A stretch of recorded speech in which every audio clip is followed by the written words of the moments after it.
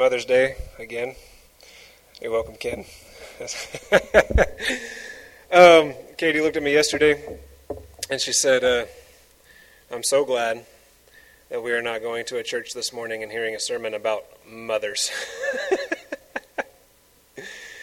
We celebrate mothers, but we do not make mothers an idol in the church. Instead, we want to preach expositorily. Nothing wrong with preaching a text that has mothers in view, but oftentimes I don't think that the text is treated well because people are trying to conform to holidays that we have invented. And so I just want to continue through Genesis this morning, and we will celebrate mothers, but we will preach the Word of God, and we will exposit it. Hopefully, we will exposit it well together this morning. Lord, thank you again for being with us. Please be with us as we move through this text in Genesis chapter 1.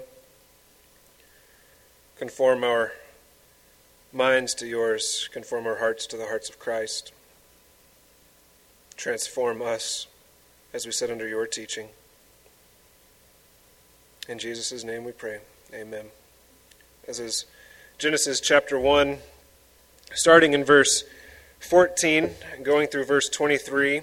In fact, I think I just want to read the whole of chapter 1 here before we dive into verses 14 through 23. I wanted to make it through the end of the chapter this morning, but that is not going to happen. I'll let you know right now. There's too much on the sixth day for me to cover it today with days 4 and 5, but today we will cover days 4 and 5. Let's start at the beginning here. In the beginning, God created the heavens and the earth. The earth was formless and void, and darkness was over the surface of the deep, and the Spirit of God was moving over the surface of the waters. And then God said, "Let there be light," and there was light. God saw that the light was good, and God separated the light from the darkness. God called the light day, and the darkness he called night, and there was evening, and there was morning one day. Then God said, "Let there be an expanse in the midst of the waters, and let it separate the waters from waters." God made the expanse, and separated the waters which were below the expanse from the waters which were above the expanse, and it was so. God called the expanse heaven. And there was evening, and there was morning a second day. Then God said, "Let the waters below the heavens be gathered into one place, and let the dry land appear," and it was so. God called the dry land earth, and the gathering of the waters he called seas, and God saw that it was good. Then God said, "Let the earth sprout vegetation, plants yielding seed, and fruit trees on the earth bearing fruit after their kind, with seed in them." And it was so. The earth brought forth vegetation, plants yielding seed after their kind, and trees bearing fruit with seed in them after their kind. And God saw that it was good. There was evening, and there was morning a third day. Then God said, "Let there be lights in the expanse of the heavens to separate the day from the night, and let them be for signs and for seasons and for days and years. And let them be for lights in the expanse of the heavens to give light on the earth." And it was so. God made the two great lights, the greater light to govern the day and the lesser light to govern the night. He made the stars also. And God placed them in the expanse of the heavens to give light on the earth, and to govern the day and the night, and to separate the light from the darkness. And God saw that it was good. There was evening, and there was morning a fourth day. Then God said, "Let the waters teem with swarms of living creatures, and let birds fly above the earth in the open expanse of the heavens." God created the great sea monsters and every living creature that moves, with which the waters swarmed after their kind, and every winged bird after its kind. And God saw that it was good. God blessed them, saying, "Be fruitful and multiply, and fill the waters and the seas, and let the birds multiply on the earth." There was evening, and there was morning, a fifth day. Then God said, "Let the earth bring forth living creatures after their kind, cattle and creeping things, and beasts of the earth after their kind." And it was so. God made the beasts of the earth after their kind, and the cattle after their kind, and every living thing that creeps on the ground after its kind. And God saw that it was good. Then God said, "Let us make man in our image, according to our likeness, and let them rule over the fish of the sea, and over the birds of the sky, and over the cattle, and over all the earth, and over every creeping thing that creeps on the earth." God created man in his own image. In the image of God he created him, male and female he created them. God blessed them, and God said to them, "Be fruitful and multiply and fill the earth and subdue it, and rule over the fish of the sea, and over the birds of the sky, and over every living thing that moves on the earth." Then God said, "Behold, I have given you every plant yielding seed that is on the surface of all the earth, and every tree which has fruit yielding seed, it shall be food for you. And to every beast of the earth, and to every bird of the sky, and to everything that moves on the earth which has life, I have given every green plant for food." And it was so. God saw all that he had made, and behold, it was very good. And there was evening, and there was morning, the sixth day. Now I want us to think for a moment. We've seen God create light and darkness. We saw him create the cosmos. We saw him separate waters from waters, making the sky. We saw him separate the waters underneath the sky and bring forth dry land. And we have seen God grow by the word of his mouth the first vegetables, the first plant life upon the earth. And today, we get to days 4 and 5 in the creation account, verses 13 through 23, 14 through 23. And we begin to see some parallelism in the text. We begin to see some poetry that Moses is employing here. Poetry similar to that of other ancient Near East literature, but particularly poetry that is very unique to the nation of Israel. They use quite a few what are called chiasms or chiasms in their poetry. This is not that. I'll explain that later when we get to the Psalms, because there's a lot of chiastic literature in the Psalms. But this is parallelism Moses is using. And it's really important to notice, because I think he's very intentional about using this parallelism, this form of poetry, this form of art in his literature, especially as he's writing in a popular genre of the day. He's making this uniquely Hebrew literature. This parallelism we see is in the first 3 days. We see the creation of the heavens and the earth. We see the creation of light, and then we see the creation of the sky and land. Right? That's the first 3 days. And then in the second 3 days, in days 4, 5, and 6, we see the creation of things that go in those places. And so today, day 4, we see the creation of the stars in the skies, or the commanding of the stars in the skies. Let there be, and there are. And these things provide the light. So on day 1, God creates the cosmos. On day 4, which parallels day 1, he says, let there be stars, the sun, the moon, the things that go in the cosmos. On day 2, he creates the skies and the land and the vegetation. And on day 5, he creates birds that go in the sky. And he creates sea creatures to fill the seas. On day 3, God is creating land and vegetation. And on day 6, he's creating animal kind and humankind to dwell upon the land of the earth and to eat that vegetation. And I think this parallelism is very important. And we're going to see it as we move through the text even today. And we see it as we move through the rest of the text of Scripture. It's like God creates the world,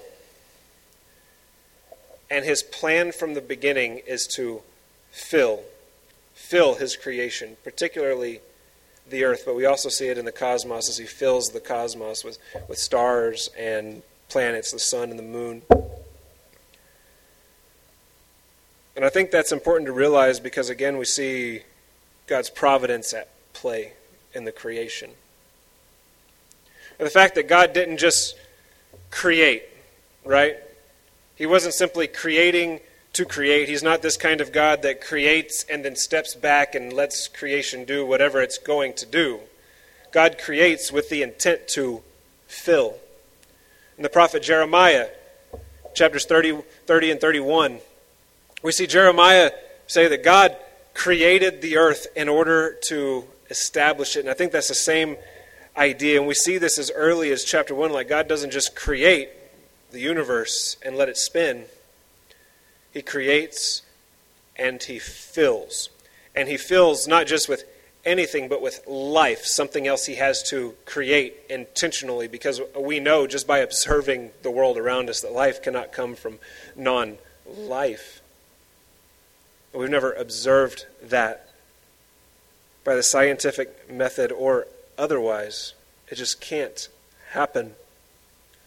And so God creates the world and He fills the world, the earth.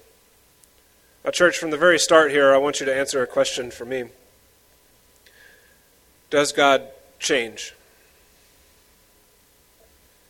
Well, no, because if he were to change in His essence and in His thought and in His decisions, He would not be God. Right? He would not be all-knowing. He would not be the one who provides all things. He would not be sovereign, because He is subjecting Himself to change. So God cannot change. Can God deny Himself? Well, no, God cannot deny Himself. Malachi the prophet came out and said it. God cannot deny Himself. If He were to deny Himself, that would make Him a changing being, right? And He does not change. So from the beginning, God's plan was to fill the earth.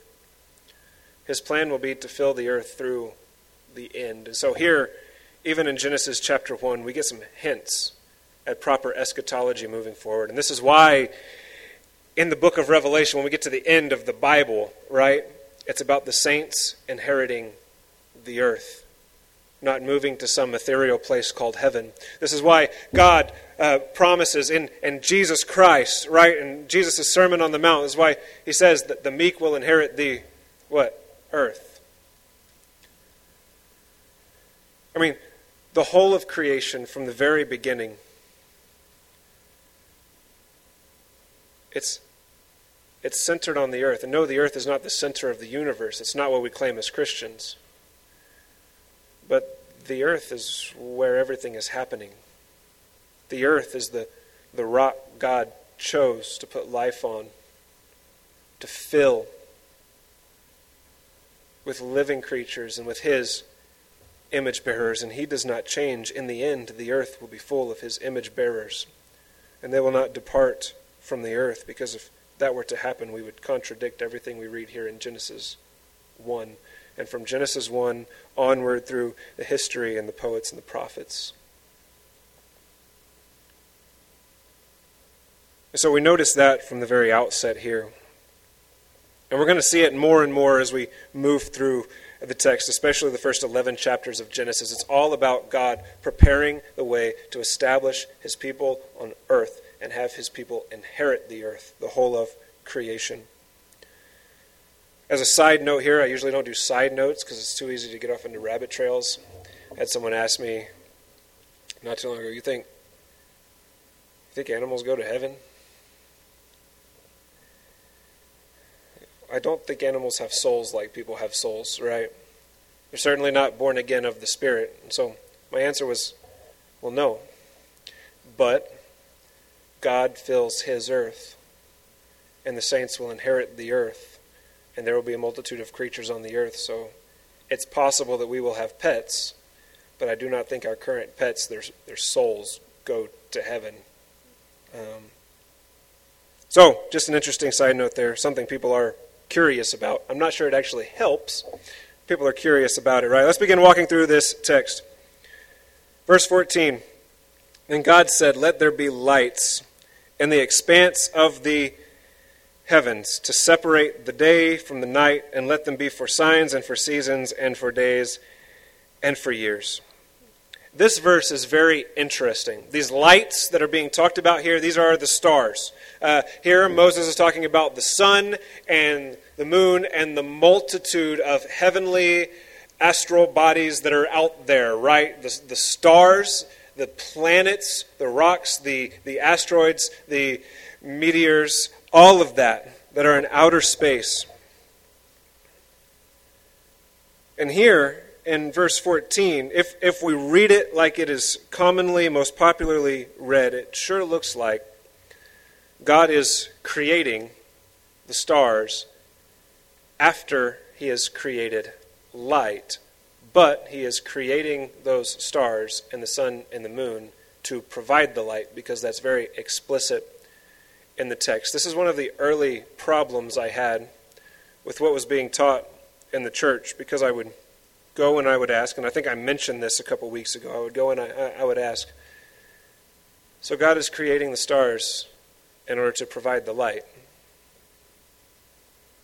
but we're teaching that He created light before He created the stars, but God does not contradict Himself, and God does not deny Himself, and if He creates the stars in order to provide the light, how could He create the light before He created the stars?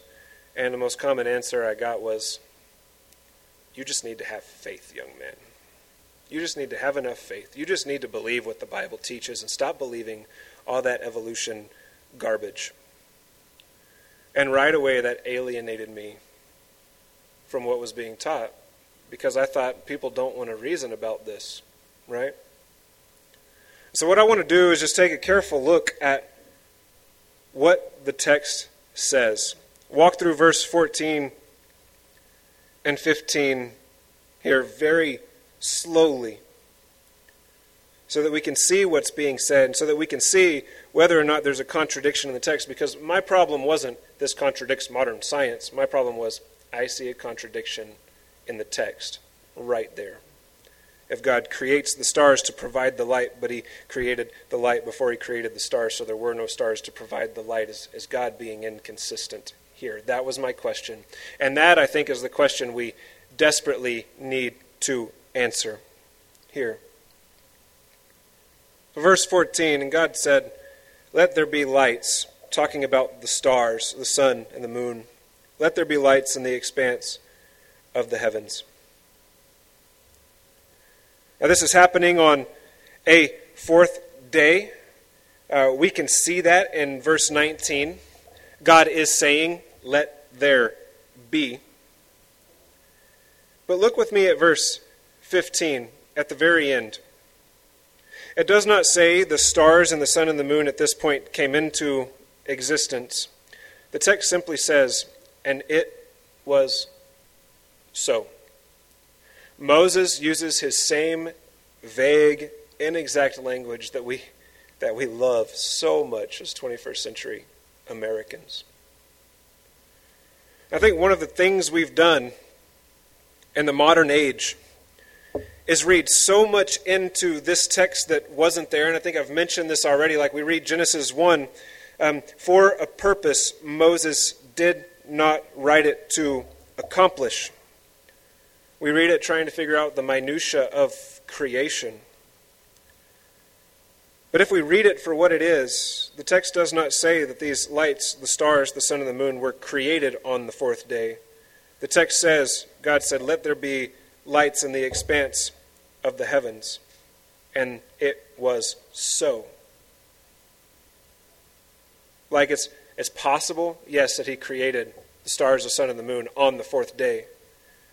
But the most we can say from the text right here is that God was revealing them from the perspective of the earth. Let there be, and there is. Right? And so we don't want to read too much into this.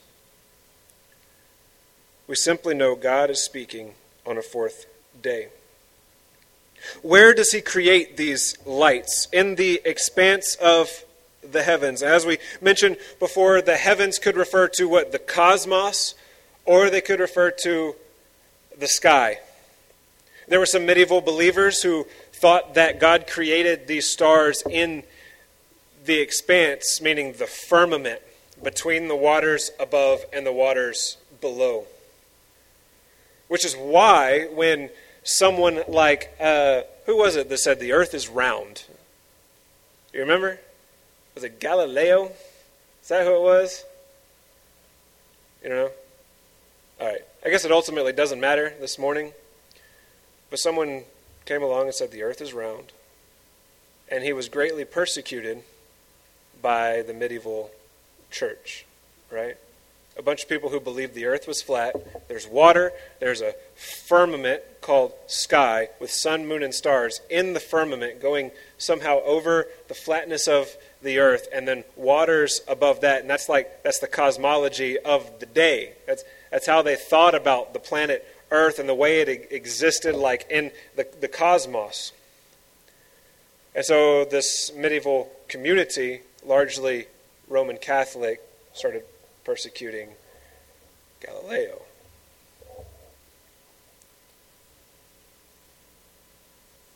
Today, most people agree that the earth is probably round, right? And that when we read this text, we don't have to read that the stars and the sun and the moon were created in a firmament, because the text doesn't have to mean that, right? Because the heavens could also refer to the cosmos, which is what they did in verse 1. So we're not just pulling that out of thin air, right? And expanse means an empty space. It doesn't have to be the firmament. So I take this to mean that in the expanse of outer space, the cosmos, God placed the stars, and He placed the sun, and He placed the moon. And other than that, Moses isn't giving us an exact cosmology here. And we often come to this text saying, give me the minutia. Tell me exactly what God is doing here. And we normally come to Genesis chapter 1 for the purpose of arguing against someone or against an idea or philosophy. Moses is doing that, but it's not the ideas and philosophies that we argue against. He's arguing against, in contradiction to, the ancient Near East myths of his time. And we'll see that at play later in this text as well. So these lights are placed in the expanse of the heavens. Why are these lights, these stars, the sun and the moon, why are they placed in the expanse of the heavens? To separate the day from the night. They are placed there to be signs for seasons and days and years. So we know that God, by His providence, created the sun, the moon, and the stars in order to serve as the source of the light upon the earth. The light He has already revealed on the earth. And He created the sun, moon, and the stars so that we could actually track the passing of time. It's amazing how early peoples in the ancient history of the world figured out how long a year was, approximately, right? Figured out how to calculate months and seasons to grow crops, and figured out how to navigate the sea without cool tools like compasses. They figured out how to make accurate maps. They figured out when the seasons were going to change, when they needed to plant their crops. And they figured it out by doing what? Looking to the heavens. Seeing that, hey, the stars have a pattern. The sun has a pattern as it seems to us to go across the night sky. The moon has phases.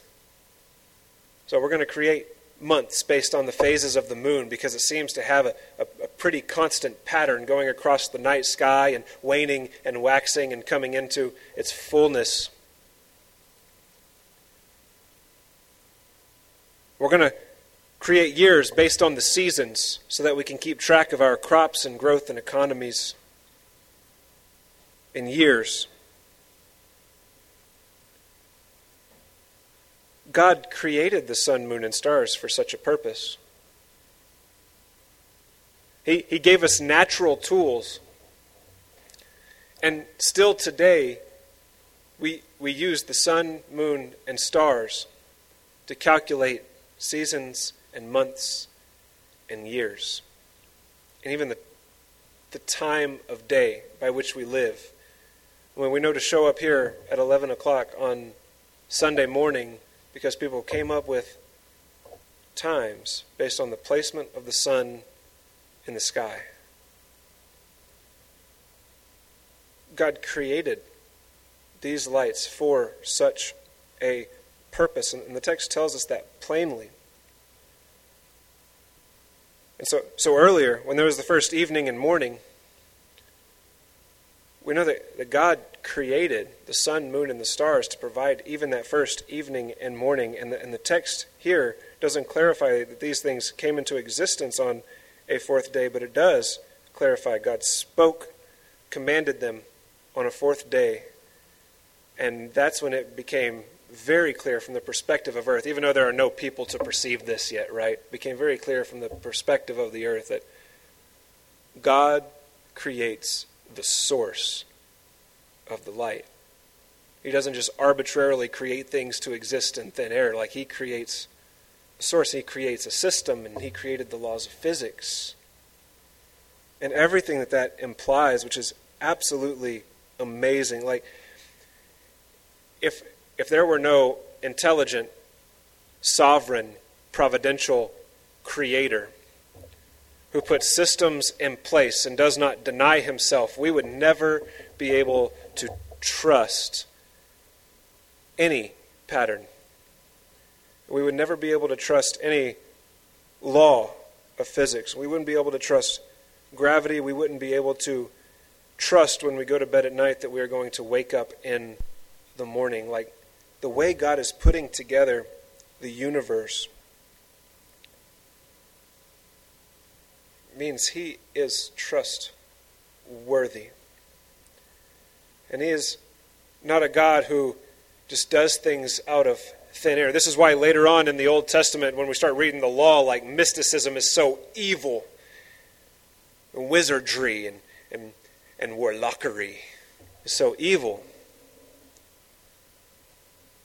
And that trying to communicate with the dead is so evil because God is a God who has put systems in place, and his systems are his providence at work.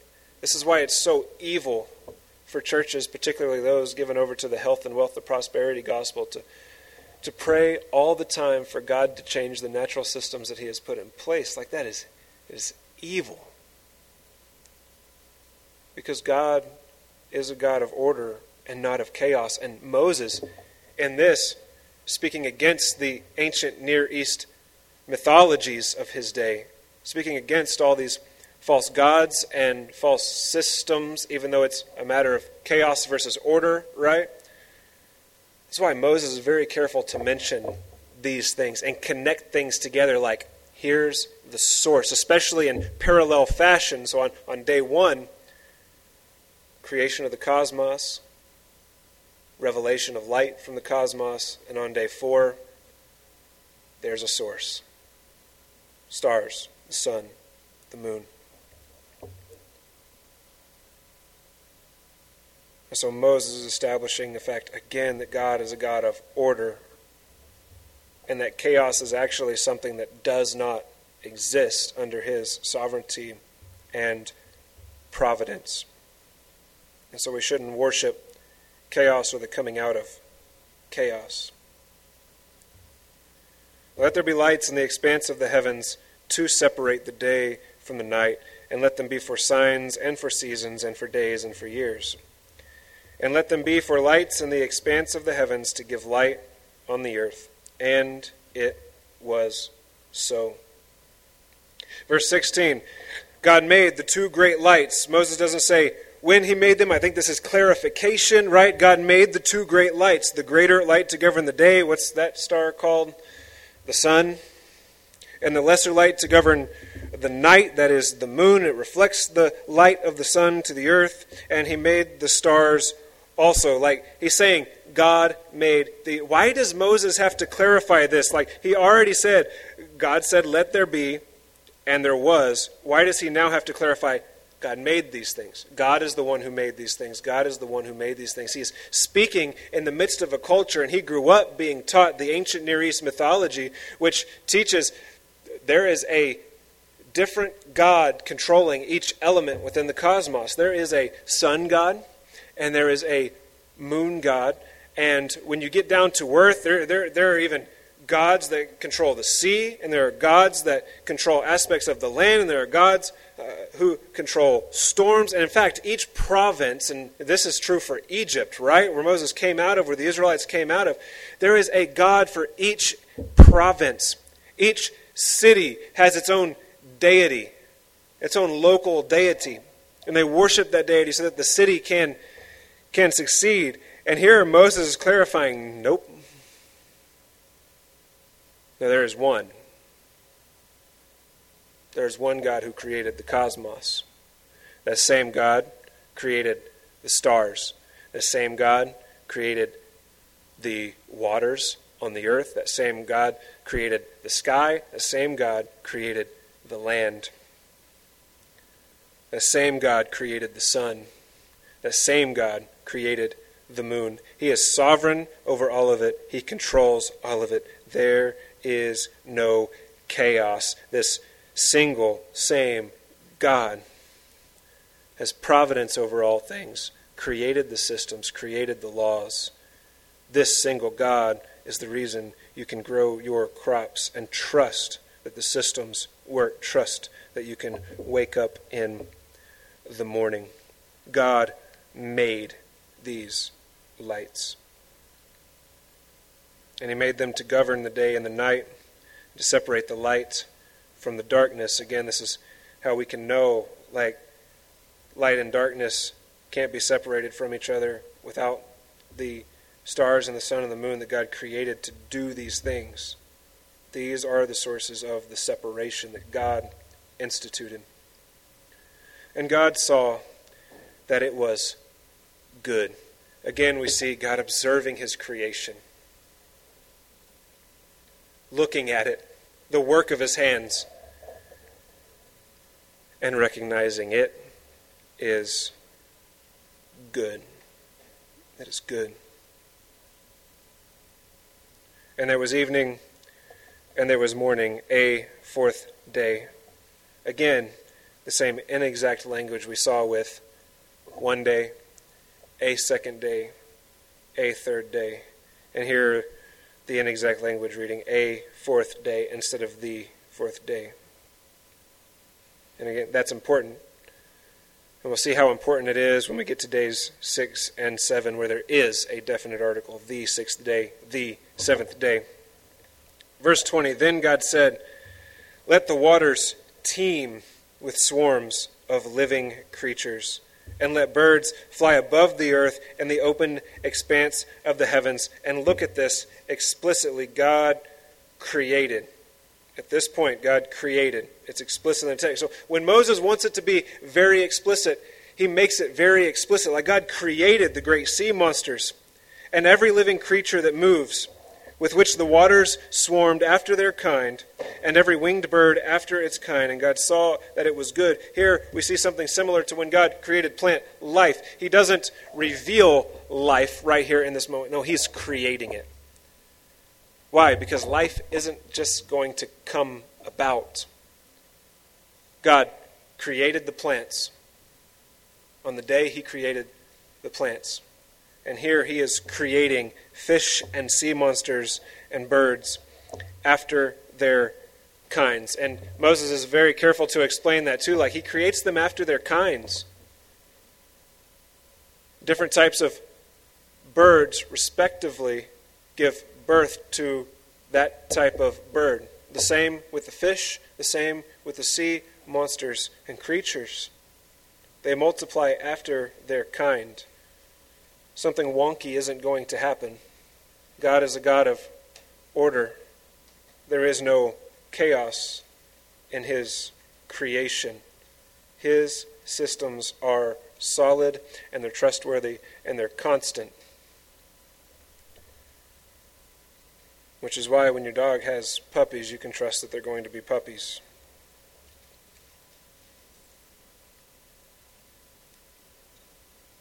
So, God created the great sea monsters, every living creature that moves, with which the waters swarmed after their kind, and every winged bird after its kind. God steps back, observes his creation again, and recognizes it is good. And then God does something he hasn't done yet, which I think is pretty cool. He didn't do this with plant life, but with the birds and with the sea creatures and the fish, he speaks to them and he blesses them. He blesses them, the work of his hands. Be fruitful and multiply. And here it is. And fill. Fill. Fill the waters in the seas and let the birds multiply on the earth. God doesn't just create and let his creation go. He created the cosmos and the earth, the heavens and the earth, in order to fill them. And there was evening and there was morning, a fifth day. Again, the same inexact language we have seen from Moses this whole time. Now we know that Moses believes and asserts a literal 24-hour, 6-day creation, but we don't know that from here. We know it from Exodus chapter 20, right? When he says, in 6 days, God created the sky and the earth and everything that what? Fills them. And still in Exodus, Moses is majoring on the fact that God is filling.